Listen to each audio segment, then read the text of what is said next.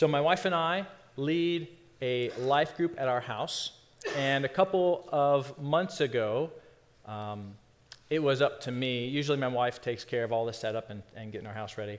But it came to me because she was busy doing something, and I can't quite remember exactly what that was. But I forgot. And so I had to work a little bit late, getting some stuff finished. And so I came home, and I realized as my wife is walking out the door, oh no, I've got to set up. And it's not very long before people are going to start coming in. And so in a frantic, I start setting the chairs out, making sure they're in straight lines, because that's how I do it. Making sure we've got ice out and cups out and whatever food that was our responsibility out, and sweeping the floor and doing all this stuff that my wife, because she had been busy all day, wasn't able to get to. And I was stressed because the doorbell just rang and the first family came in, and I was not ready. I felt like they were clearly going to see I was not prepared for them, and they would get upset, and things wouldn't go well, and they'd probably throw rocks at me, and they would leave. Okay, they probably weren't going to do the rock thing, but I still kind of had that frustration that then I had to hide for a good while because I didn't do good enough. I didn't accomplish what I thought needed to happen. And so I don't know if you've ever felt that way, if you've ever felt like you weren't good enough. Maybe your thing was not having dinner ready for that special person or that special event, or maybe you woke up and your research paper was due today, or maybe you missed a deadline for your boss at work, or maybe you promised for the second time that the delay to your customer, the delay, what am I trying to say? There's another delay on whatever you've promised them. What about with your relationship with God? Have you ever felt anxiety like this? That you're not measuring up, that you're not doing well enough for God. Maybe you are failing in an area of your life over and over, and you just know that you are not meeting God's expectations. Or maybe you don't pray enough or read the Bible enough, and you just know that God is disappointed in you. Or maybe you are failing as a husband, or as a parent, or just as a human being in general. And you just know that you have almost used up all that grace that God has set aside for you. And it's only a matter of a couple more days, a couple more mess-ups before you've used it all up. And God turns his back, decides, I'm not wasting my time with this person anymore. Have you ever felt that before? No? Well, I have. I've felt that before. Excuse me. Well, the good news is that you don't have to feel this way. You don't have to feel like your relationship with God is about to run out of grace, like he is watching you to fail. So let's take a look at our passage and dig into it a little bit. Turn with me to Ephesians 1, 7 through 10 if you are not there, and let's talk about it. Well, before I do that, let me just say a couple more things. Scott has been leading us through this book of Ephesians so far, and last week he talked about God the Father's role in our salvation. We talked about verses 3 through 6 and about how God has chosen us. And so this morning we are talking about Jesus' role, God the Son's role, and what he does as part of that. And so if you were not here the past Sunday or two, let me give you a few bits of context for Ephesians. Ephesians is a letter written by Paul, the apostle to the Gentiles. Paul established the Ephesian church in a major Greek city called Ephesus in AD 53 on one of his missionary journeys through that area. And before he wrote this letter, at one point, he was there in Ephesus teaching them for 3 years. He taught them for 3 years all of this stuff that he is writing about. Because this letter is not a letter of confronting sin or something wrong. It's just an encouragement letter and a letter of basically review. We're going to review some of these truths that I've been teaching you for the past 3 years, or who knows how long it was I'm sure somebody knows how long it was since he was there, but I don't. So let's pick it up in verse 7 and see what we can learn from Paul. In him, in Jesus, we have redemption through his blood, the forgiveness of our trespasses according to the riches of his grace. So in Jesus, we have redemption.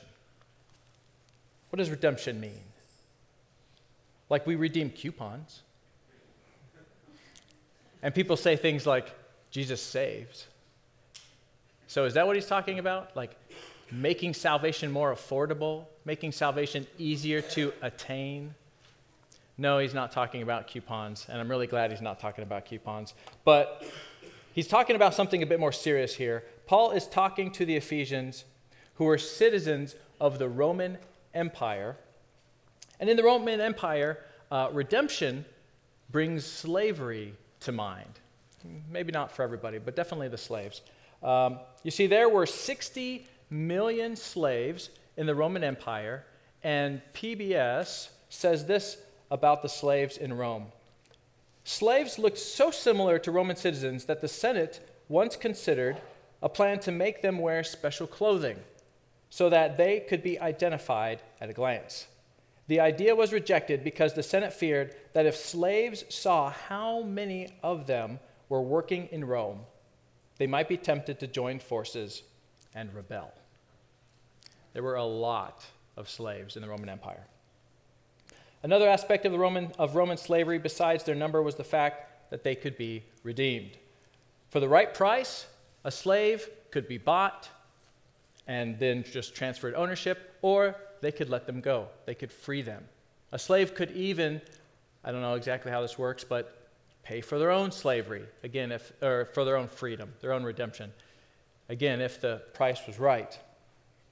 So what Paul is bringing to the Ephesian mind is the life-changing practice of redeeming slaves. So when they hear, in Jesus, we have redemption through his blood, they hear, as slaves, we have a new master, one who loves us so much that he was willing to pay for us with his own life, with his own blood. But it doesn't stop here. To better understand what Paul is thinking about, turn with me, actually, don't turn, I'll just read it for you. How about that? Romans 6, because we're not going to spend much time there, so I'll just read it for you. Romans 6, 17 and 18, Paul expounds a little bit more on this slavery idea. He says, "But thanks be to God that you who were once slaves of sin have become obedient from the heart to the standard of teaching to which you were committed, and have been set free from sin, have become slaves of righteousness." Friends, without Christ, we are the slaves. We are slaves to sin. We are slaves to our own desires. And that sin, that master, brings eternal death. But now we have been bought with the blood of Jesus, and we can live as slaves to righteousness, which brings eternal life. Okay, so let's keep moving. Back to Ephesians 1, 7 through 10.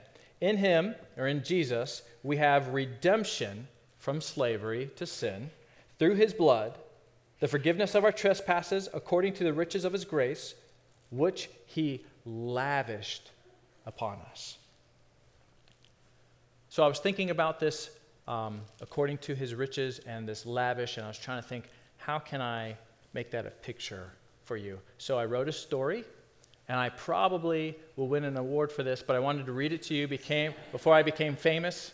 So let me read my short story that I wrote. So picture a guy who is just redeemed from slavery, and he hasn't found a place to live yet. He does what he can to find shelter, but his best efforts look like a blanket to keep him warm.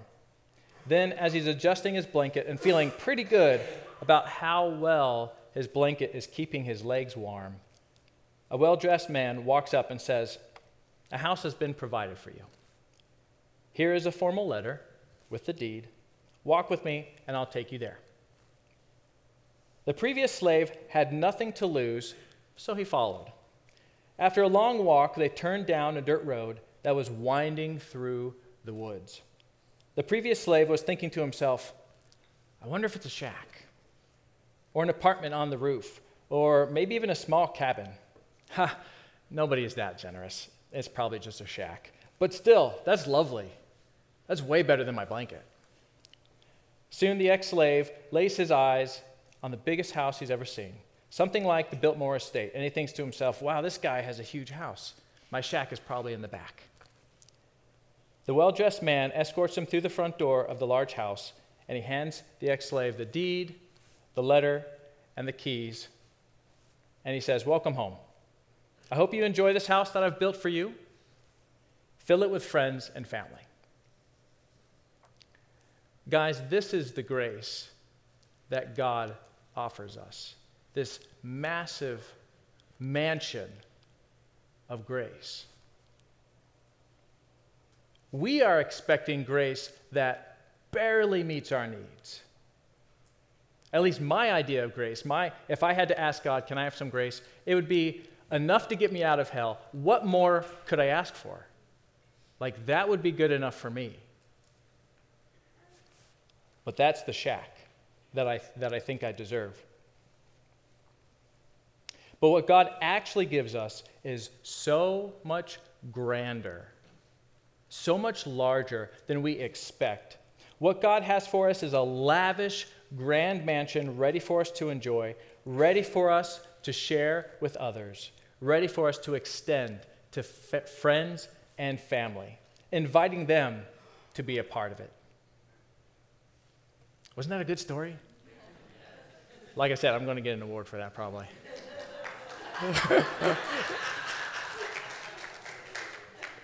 Thank you. I'll sign autographs later over here on something. I don't know what I have to sign on. All right, back to our verse. So Ephesians 1, 7 through 10. In him, in Jesus, we have redemption from slavery of sin. Through his blood, the forgiveness of our trespasses according to the riches of his grace, which he lavished upon us in all wisdom and insight. What wisdom and insight is Paul referring to? It's simple, all of it. It says right there, all wisdom and insight. It's really, so God has every wisdom and insight. He has all the wisdom and insight. He has every kind of wisdom and insight. So what this means is that God did not redeem us out of slavery from sin with only a partial understanding of you or a partial understanding of his plan. He knows your heart. He knows your failings.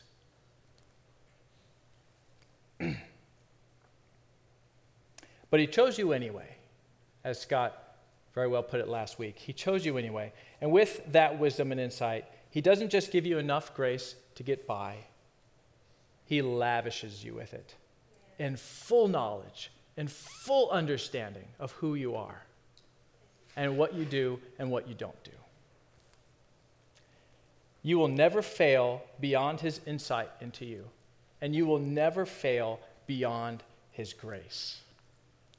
While we expect a shack, because that is more than what we deserve, the shack is more than what we deserve. We know it, God knows it, but instead, he lavishly gives us a mansion of grace. Okay, let's keep moving. You might be tired of me reading these verses, but it's on purpose. Let's get these verses stuck in our heads. Let's read it again. In him, we have redemption through his blood, the forgiveness of our trespasses, according to the riches of his grace, which he lavished upon us in all wisdom and insight. Making known to us the mystery of his will, according to his purpose, which he set forth in Christ as a plan for the fullness of time to unite all things, things in heaven and things on earth. So far, Paul has been talking about God's plan of redemption, his grace for us. So now in verse 9 and 10, it seems like Paul's talking about mysteries in God's will and plan for fullness of time and something, heaven and earth. Whoa, Paul, slow down. All of a sudden you jump to Revelation or something. I've kind of lost track here. But no, he hasn't jumped topics. He's still talking, even though it might not seem so, about grace and about God's plan. So remember, Paul's in review mode here. Paul is just hopping from doctrine to doctrine, and he's got a line that he's drawing. And the Ephesians learned from him for 3 years all these things. So again, it's just review mode. He is skimming across all these different topics. So let's see if we can at least follow him a little bit. There's no way that we can dive into everything Paul says here. Each phrase in between the commas could be its own sermon, could be its own series. So we're not diving deep here. We got to skim. Let's talk about what Paul calls the mystery of his will. Paul likes talking about mysteries. He likes talking about the mysteries of God. Throughout his writings, Paul refers to the mystery of Christ, the mystery of marriage, the mystery hidden for ages, the mystery of the gospel, God's mystery, the mystery of the faith, the mystery of godliness. And now here, Paul talks about the mystery of his will. So what is Paul talking about? Well, when Paul says mystery, what he's referring to is, a mystery is something that has been revealed to us now that was previously concealed by God. And maybe that was, it could have been even just a partial concealing, but something that has been revealed to us now that was previously concealed by God. And what's cool about almost all the times that Paul talks about a mystery, it has some connection to Christ and the gospel and our salvation plan. And this time isn't any different. And what's great about this reference to one of the mysteries of God is Paul clearly spells it out just a little bit later. I don't even have to turn the page in my Bible. In Ephesians 3:6, Paul says, "This mystery is that the Gentiles are fellow heirs, members of the same body and partakers of the promise in Christ Jesus through the gospel." So here the mystery is that the unexpected, the totally unexpected inclusion of Gentiles into God's people. The Jews totally blindsided by this. They thought they were the chosen people of God, that they were better than every other nation, and that the Gentiles were excluded. They took pride in this belief. And last week, Scott did a great job taking us to Deuteronomy, showing us that God chose Israel because of himself, not because of any greatness within Israel. So going back to our verses for this morning, we can take what this mystery means, we can plug it in, and kind of get a better taste, better understanding of what's going on here. All right, making known to us the mystery of his will, that the Gentiles will be a part of God's family and promises, not just the Jews, according to his purpose, which he set forth in Christ as a plan for the fullness of time to unite all things to him, things in heaven and things on earth. The reason that the Gentiles are included in the redemption and the lavish grace of God is because it has been God's purpose and plan since the beginning. Since the beginning, God had planned for the fullness of time to include all nations. When Paul became a Christian, he went back and he restudied the scriptures, and he restudied the scriptures, and he restudied the scriptures. And the reason why this mystery now was revealed to him was because he came across scriptures like this. Genesis 22:18. "And through your offspring," talking to Abraham, the father of Israel, "all nations of the earth will be blessed, because you have obeyed my voice." And verses like Psalm 86:9, "All the nations you have made will come and bow before you, O Lord, and they will glorify your name." And verses like Isaiah 56:1-3, "Be honest and fair. Soon I will come to save you. My saving power will be seen everywhere on earth. I will bless everyone who respects the Sabbath and refuses to do wrong. Foreigners who worship me must not say the Lord won't let us be a part of his people. And this mystery that we now clearly see carries on with the followers of Jesus. The Apostle John ultimately writes in Revelation 7, 9 through 10, "After this I looked, and behold, a great multitude that no one could number, from every nation, from all tribes and peoples and languages, standing before the throne and before the Lamb," which is Jesus here, "clothed in white robes with palm branches in their hands, and crying out with a loud voice, 'Salvation belongs to our God who sits on the throne and to the Lamb.'" Friends, we can see throughout the Bible, from sin entering creation to the coming Messiah and beyond, that God has made a promise that he will restore all heaven and earth, that he will restore fallen man, that he will unite all things in Christ, with Christ, because of Christ. And we get to be a small part of that. Your salvation, your relationship with God is just a small part of God restoring his creation, redeeming his creation, bringing his creation back from its fallen state to what he wanted it to be.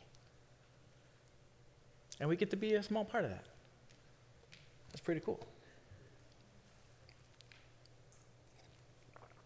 Friends, when we understand our salvation is part of God's grander plan to restore all creation in Christ, our awe for God's grace grows. Our understanding of his grace grows. The accuracy of what we see to be his grace grows.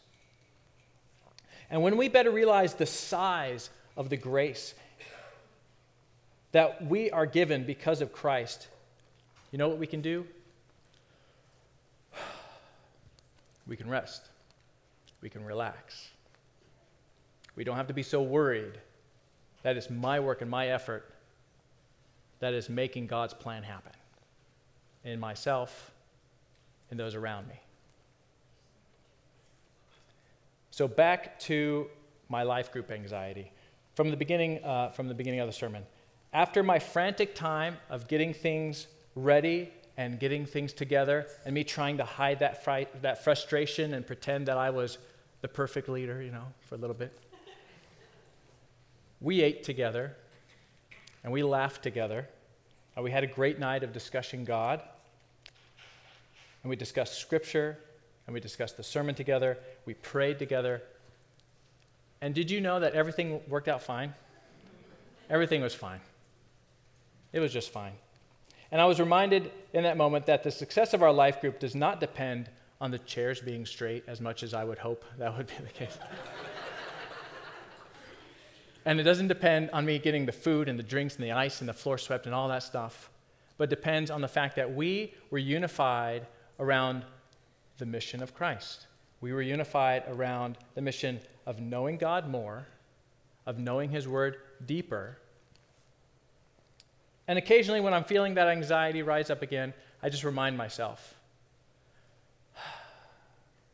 it's not my thing. Like, it's God's grace, it's God's plan, it's God's effort, it's God's knowledge, it's God's creation, it's God's salvation, of which he chose me to be a part.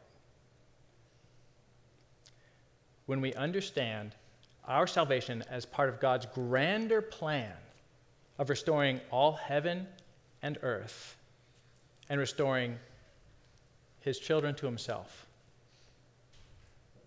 then our awe for God's grace grows. Our understanding of God's grace grows. And we can rest. We can rest in that. Friends, pray with me.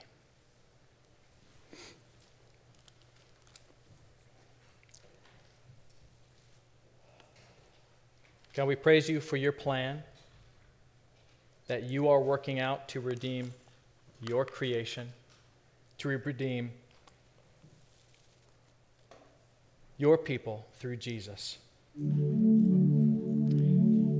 God, we praise you for the grand size of your grace and that we cannot fail outside of it, that we cannot fail so much that we run out of it.